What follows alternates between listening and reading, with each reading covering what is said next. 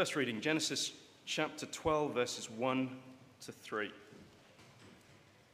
The Lord had said to Abram, "Go from your country, your people, and your father's household to the land I will show you. I will make you into a great nation, and I will bless you. I will make your name great, and you will be a blessing. I will bless those who bless you, and whoever curses you, I will curse. And all peoples on earth will be blessed through you." The second reading is taken from Romans chapter 11. I ask then, did God reject his people? By no means. I am an Israelite myself, a descendant of Abraham, from the tribe of Benjamin. God did not reject his people whom he foreknew.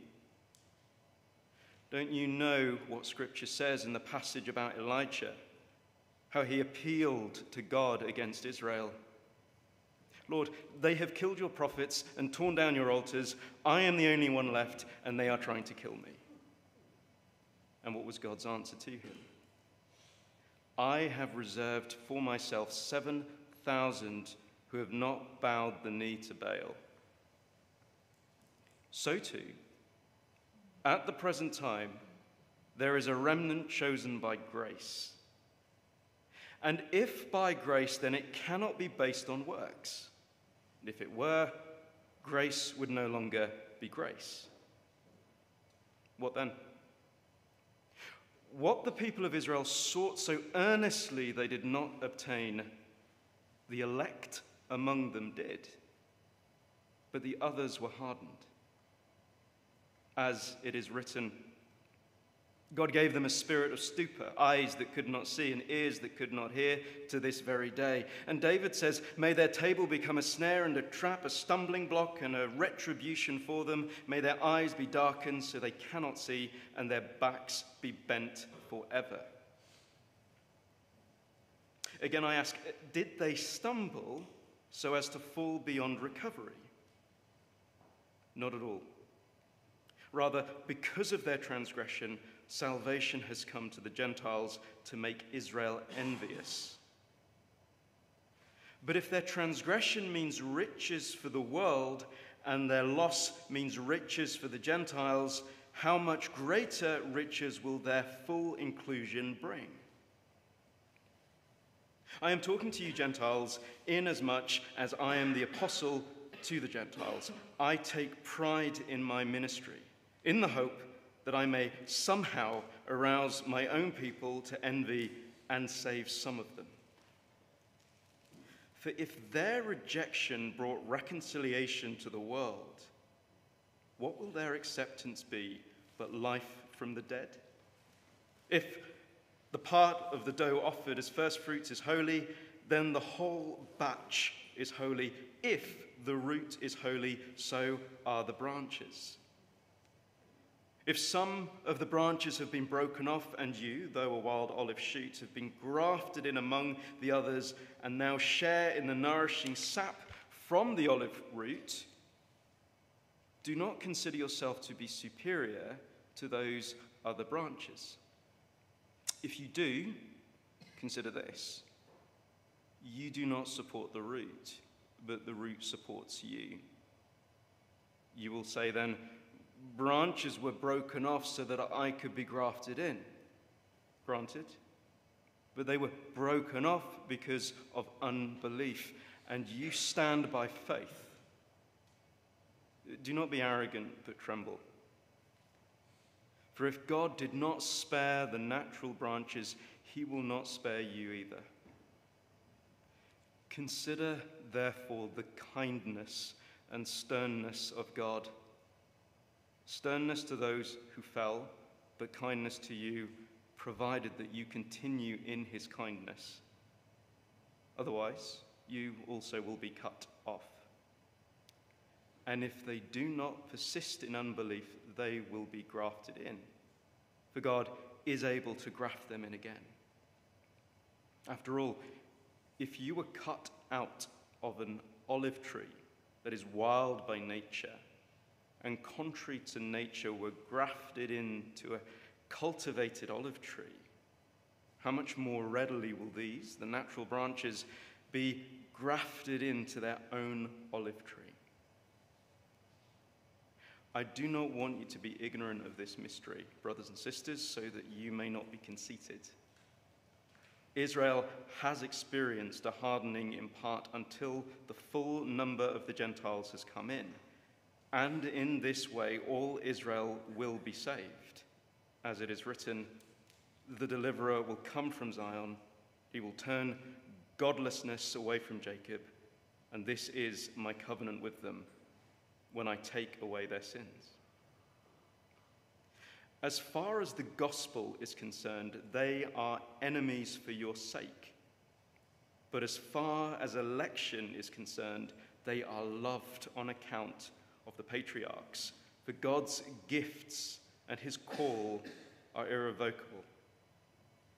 Just as you were at one time disobedient to God, have now received mercy as a result of their disobedience, so they too have now become disobedient in order that they too may now receive mercy as a result of God's mercy to you.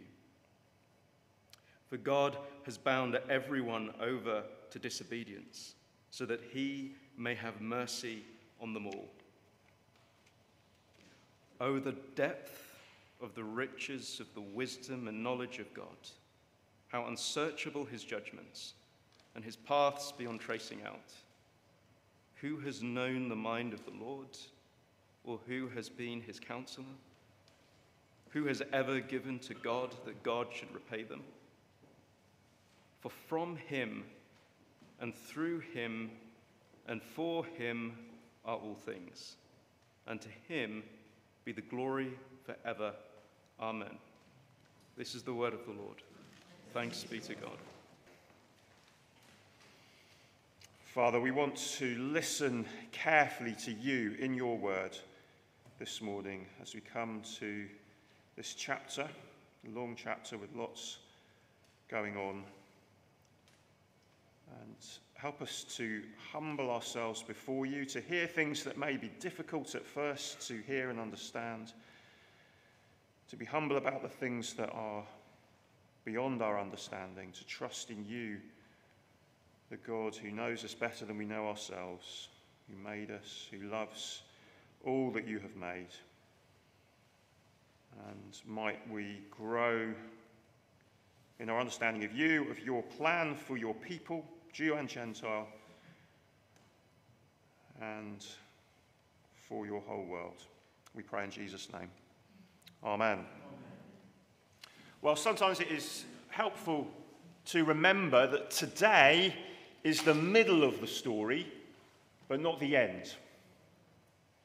So let me give you an example. Colonel Sanders. You know who Colonel Sanders is? KFC. He had multiple job failures in his early life. By his mid-50s, he had been a failed fireman, a failed lawyer, a failed insurance salesman, a failed ferry boat operator, a failed oil lamp business owner, and a failed petrol station manager. And then he sold his first franchise for his fried chicken recipe, and the rest is history. So often we live our lives as if today is the end of the story, as if there is no hope because of the circumstances that we face right now. And actually, we sometimes do that as well with people. We do that with people and their Christian faith, or lack of it.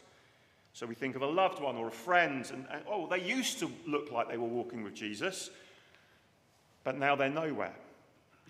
And we think, what a terrible end of the story. And we think, this person's never going to trust in Jesus. It's never going to happen. What a terrible end of the story.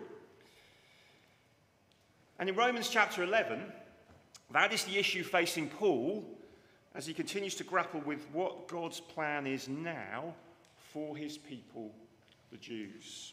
In chapter 9, as we've been hearing, we heard of his heartache, his sorrow, but also, beyond that, his confidence in God that he has chosen some but not all of the descendants of Abraham. And he's further chosen some who are not descendants of Abraham at all. He's chosen Gentiles. And all of that is because of his mercy from beginning to end. None of it depends on us. It is faith alone, in Christ alone, for all people everywhere. And that then was the message of chapter 10. All people everywhere, whether you're Jew or Gentile, need to put your faith in Jesus.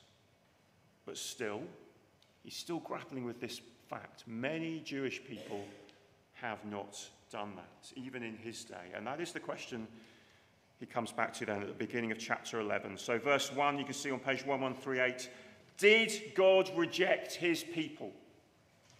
But again, his answer is clear. By no means. So his message is this: it is not the end of the story.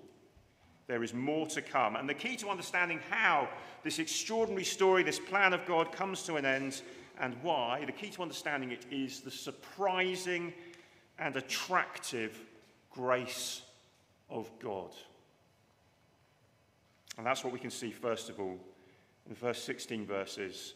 God's grace is surprising and attractive.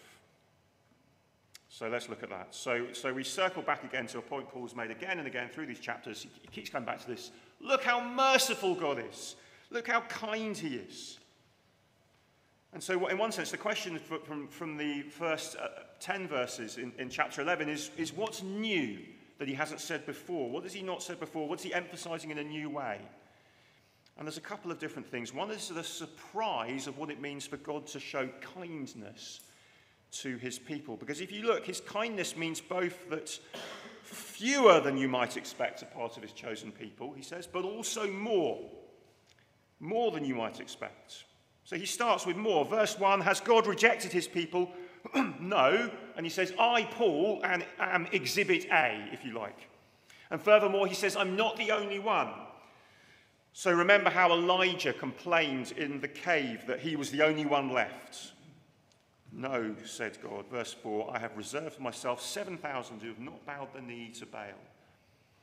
And that episode is in 1 Kings chapter 17 to 20. Paul's point, though, is that Paul is not just choosing a few. There is more. There is a faithful remnant from among the Jewish people who are bucking the trend and putting their faith in Jesus. And it's all about God's grace and not works. Now, we know throughout history, for Jewish people to put their faith in Jesus has been extremely costly at times. But there's not just a few. We met one last week. We had Stephen with us, Stephen Pasht, our mission partner in Geneva, who preached on the need to speak about Jesus to Jewish people. But there's a further aspect to the surprise here, because although there are more than you would expect, he's saying, there are also, in another sense, fewer. There are those who, verse 7, he says, those who sought so earnestly to pursue God their way, they insist on saving themselves through their own keeping of the law. The law that God gave to Moses was never intended for that purpose of being a kind of way of saving yourself. But the problem is God's people used it like that. No, actually, they are excluded, and their hearts have therefore been hardened. So verses 8 to 10. And still today it's the same, isn't it? So the religious person who thinks it's their deeds, their good works, their uprightness that saves them, whether that person is Jew or Gentile, that kind of person who thinks, I can prove myself, I can do enough, I can keep the rules, that kind of person actually, the Bible says, is excluded. While the person who knows, I don't deserve anything, that person is included when they put their trust in Jesus by God's grace. That is the shock, the scandal, the surprise of God's grace, his kindness. God's grace is surprising.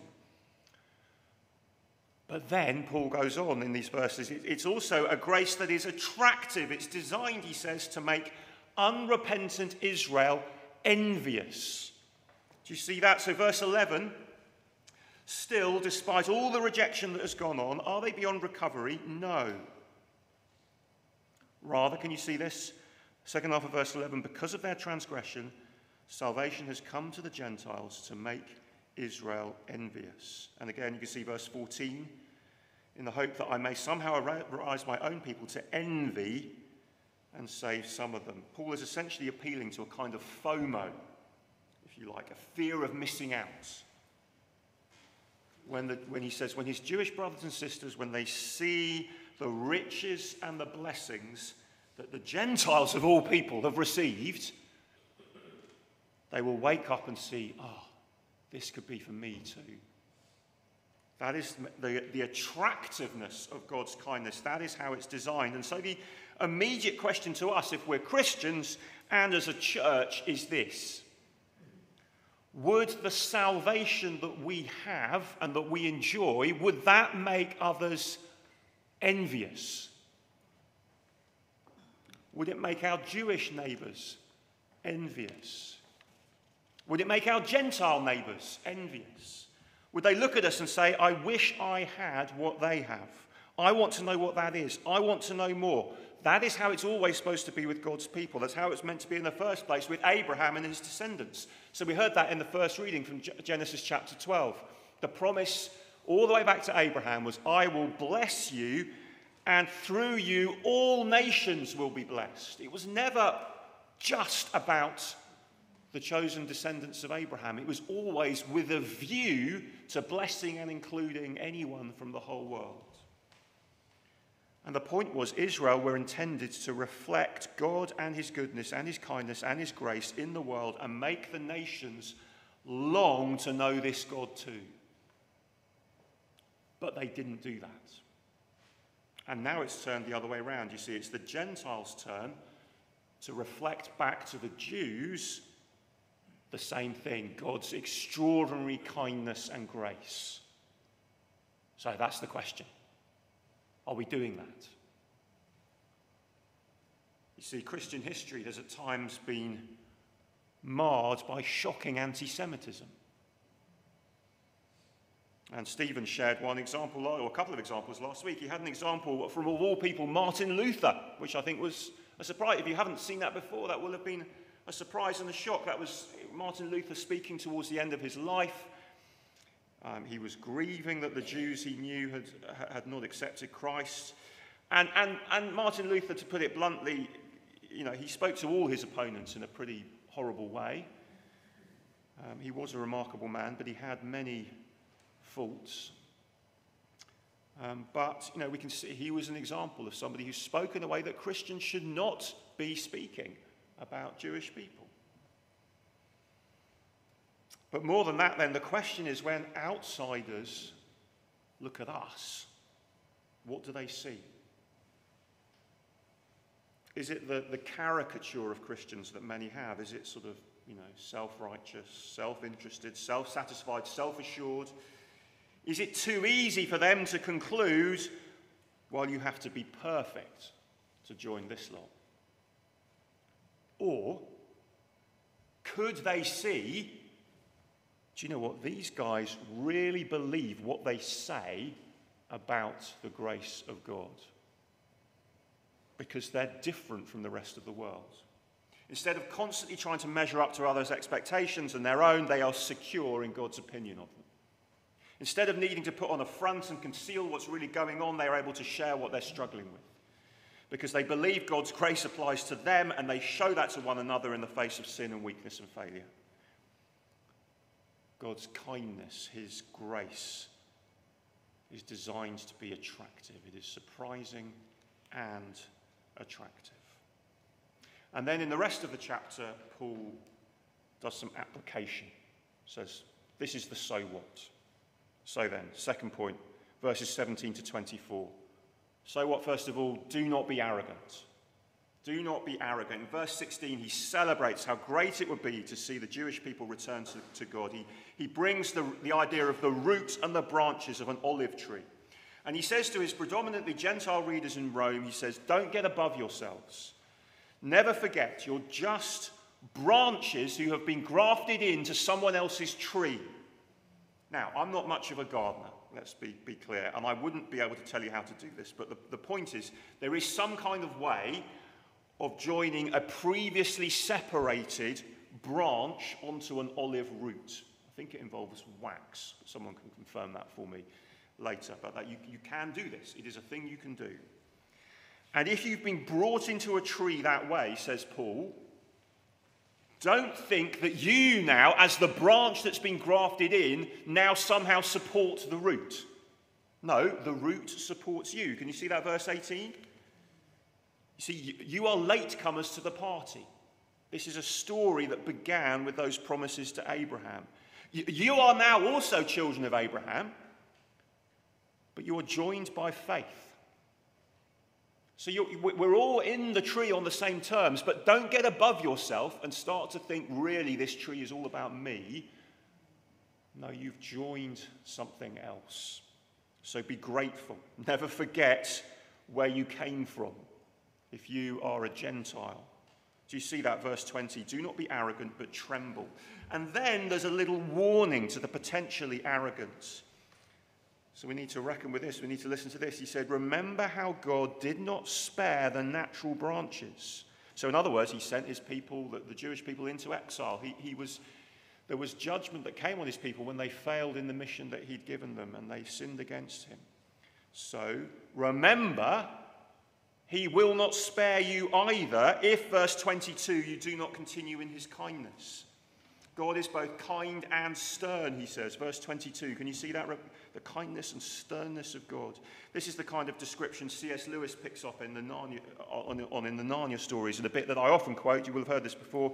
The children ask if Aslan the lion is safe, and Mr. Beaver says, of course he's not safe, he's a lion. He's stern, in other words, but then Mr. Beaver says, but he is good. So the point is, God is something, you don't mess with God.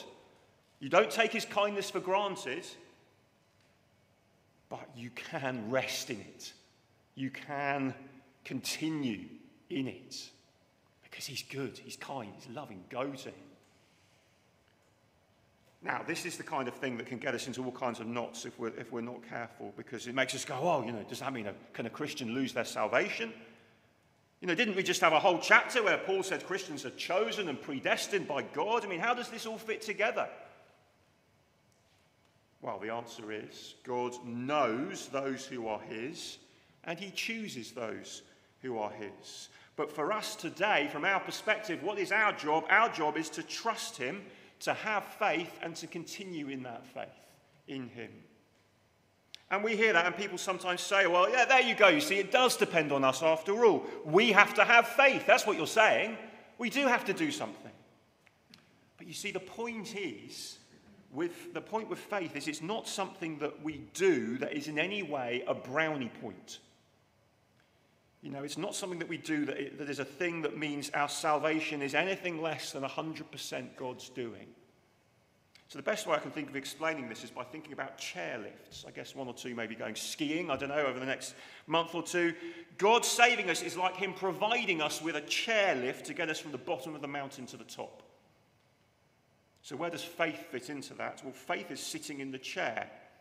And sitting in the chair doesn't earn you anything, does it? It doesn't mean you deserve to be taken to the top. You're just sitting in the chair. When you get to the top of the mountain, there's no round of applause for sitting in the chair. Granted, there are some amazing videos on YouTube of people who somehow manage to mess up sitting in the chair and cause complete chaos by kind of sliding down the mountain and taking loads of people out on their skis as they go down. But, basically the point is you just have to sit there and the chair will take you up the mountain. Put your faith in Jesus and God will do the heavy lifting. But can you see what he says? Verse 22, he says, then continue in that faith. Continue in that faith, in that kindness, which is in effect saying, don't jump out of the chair. Stay in the chair to get to the top of the mountain. That's what he's warning them about. Saying don't fail to just continue sitting in the chair and trusting in Jesus. See, the point is, only God knows, in the end, who are his elect, his chosen. He has chosen, but only he knows who that is. So what do we have to go on external evidence, which is a good measure most of the time. But if someone appears to be in the tree and then does not continue in the tree, well, the point is they weren't ever really part of the tree at all. Although, remember, we're still in the middle of the story, not the end. Sometimes people backslide and then they come back and all that kind of thing. So we don't write people off. But the point is, we don't know what God knows. We go on external evidence, which is a pretty good measure, but not definitive, because we're not God. God is. Well, then people ask, what about me? They say, don't they? So we say this. How do I know, then, if I will continue in the tree? And the answer is, listen to what God asks you to do. What does he say? He says, trust in Jesus. Trust in Jesus today. So we've heard just in the previous chapter, if you confess with your mouth and believe in your heart that Jesus is Lord and that God raised him from the dead, then you will be saved. That's what he asks us to do. Put your trust in Jesus. Put your trust in Jesus today and make preparation to trust him tomorrow. That's how you know you are in the tree. Now, there's a lot more we could say about that. Why not put a question in the Q&A if you want to talk about that more? But this point about branches and trees is really saying to them, and us now, don't get complacent. Keep trusting today and make preparation to do that again tomorrow. But the flip side then, and this is the next point, do not lose hope, verses 25 to 32. Do not lose hope. So if you could be lost from the tree in the extreme circumstances of not continuing to trust Jesus, Paul is saying the original branches that have been cut off could just as easily be brought back in. So remember where we started. The story is not over yet.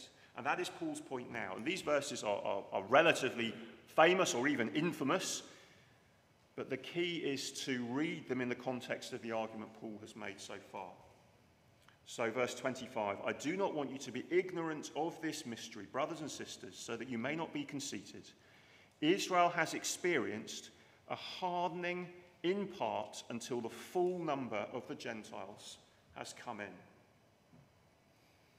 And remember, at this point, the Gentiles coming in is meant to be a way of wooing Israel back, of making her jealous and envious, of making her say, isn't it amazing that God extends his grace to sinful people?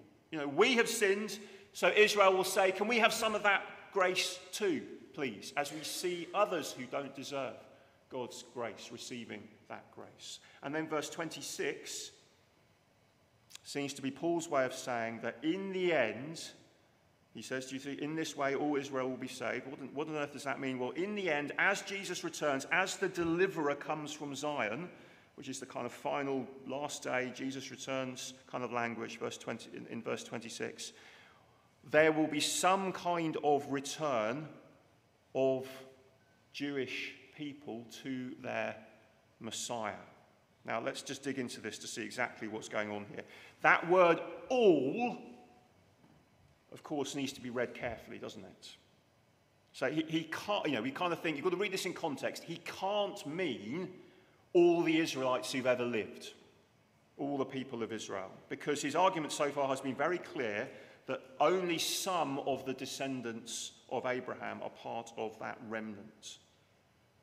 So whatever that word all means, it can't just mean, it would contradict everything he said if it meant all the Jews who've ever lived. But on the other hand, he does seem to mean specifically Jewish Israel, given that throughout chapter 11, and especially in the verse before, in verse 25, Israel definitely means Jewish Israel. So Israel here in verse 26 can't mean a kind of another word for the church, because that would be odd to have changed from just the verse before, where it clearly is about the Israel that's experienced hardening until in contrast to the Gentiles. So he does seem to mean some kind of return of some individual Jewish people. And so that word all then means all the Israelites who are going to be saved will be saved. Do you see? And they will be saved through this mechanism of God using the Gentiles to make them jealous, as he's made clear in the previous verses. So that would be what that phrase "in this way" means. In the way that predominantly Gentiles come to faith in Jesus, and because as they see that, they get jealous Jewish people put their faith in Jesus too. And so they may be enemies now, he says, verse 28. And by the way, that's because at that point, as he's writing, some Jews were persecuting some Christians. So that would have felt like appropriate language to use at that time. That's not a sort of universal word to use about Jewish people by any means, but it would have made sense to Christians in Rome, because that would have been what they would have experienced from some of the Jewish people there. But they are loved, he says, verse 28. And God's gifts and his call are irrevocable. That means you can't call them back. And so those promises to Abraham have not been rescinded. They've not been withdrawn. In Christ, they've only been deepened and fulfilled. So, at the moment, of course, a huge concern for all people everywhere at the moment is the modern state of Israel and Gaza, isn't it? And people want to know, well, has this got something to do with that? And some people say, that's exactly what this is about.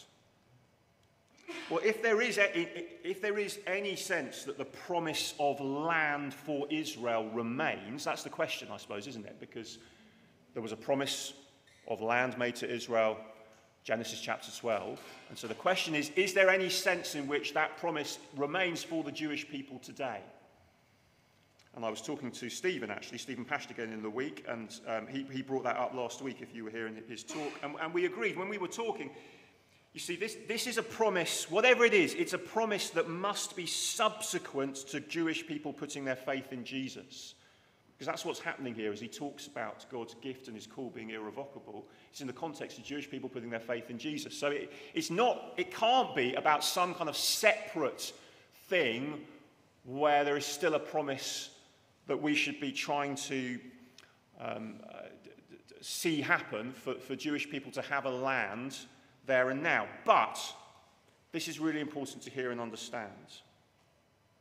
So it's really important to say that is different from saying that you can't support Jewish people having the land of Israel. They're two different questions. The point is here, is this promise here about the land in the Middle East? That's the question here. And so let's deal with that for a second. It may therefore be that if this is about something that happens after Jewish people have put their faith in Jesus, it may well be that involves the land at some point in the future when Jesus returns, although then you have to ask the question of what that means in the context of God remaking heaven and earth and land becoming the whole earth and all that kind of thing. But kind of separate point from what is actually here in these verses in front of us, we also need to say this really clearly. You see, given the history of the Jewish people and the severe persecution they have suffered, not least during the Holocaust, it is absolutely right for them to have a homeland. And it is right for them to be able to defend themselves. Now, I think, as a Christian, I think it is right and important to say that, but I don't say it based on what Paul says here in these verses. Can you see the difference? You see, Paul's concern is primarily not about the foreign policies that modern nations should have. It just isn't what this is about. But what he's saying here, there is real hope that there will be a return of some of his Jewish brothers and sisters to Jesus, and therefore what he's wanting his readers in Rome, his Gentile, predominantly Gentile readers in Rome to do is he wants them to love the Jews that they come into contact with by sharing the good news about Jesus with them. And I don't know about you, but that is the great challenge that I have heard from these chapters 9 to 11. That the most loving thing you can do for a Jewish friend or neighbour is not to stay silent on Jesus, which is our great temptation, if we're honest, isn't it? Because remember chapter 10, how can they believe in the one of whom they have not heard? And the point is, so many have literally no idea who Jesus really is. They don't know who this is we're talking about.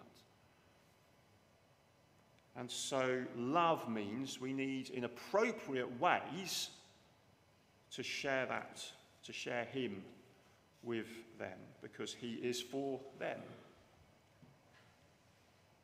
Okay, now again, please put questions in the Q&A if you'd like to explore that a bit further. sjdh.org, Romans 9:11. But where Paul then finishes is where we need to finish. So here we go. Marvel at God's wisdom. And the point here is simply this. Would you do it like this if you were God? I know I wouldn't. This is not a plan that you or I would make up. That's what Paul is saying. But God has arranged salvation history in such a way that all the glory continually goes to God, as he repeatedly chooses people who are lost and undeserving. That's the point. So he started with one man, Abraham, who had nothing to distinguish him from others, and he said, I'll make you a great nation.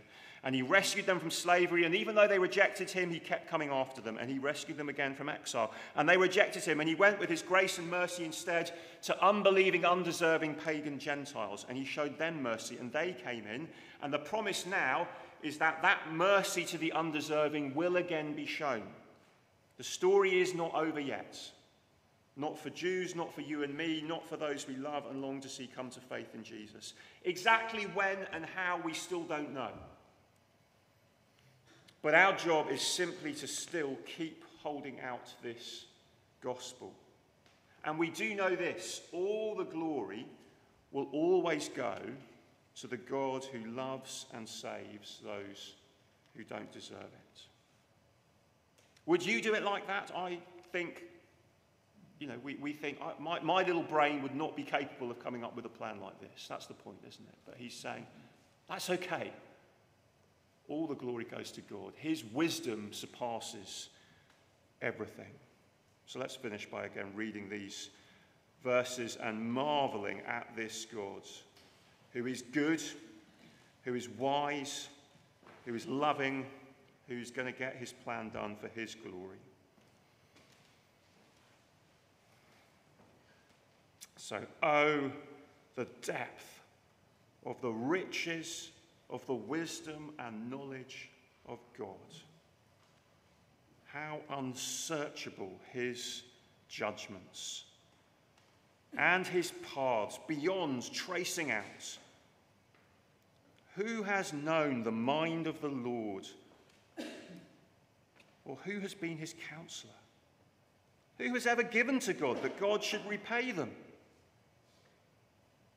For from him and through him and for him are all things.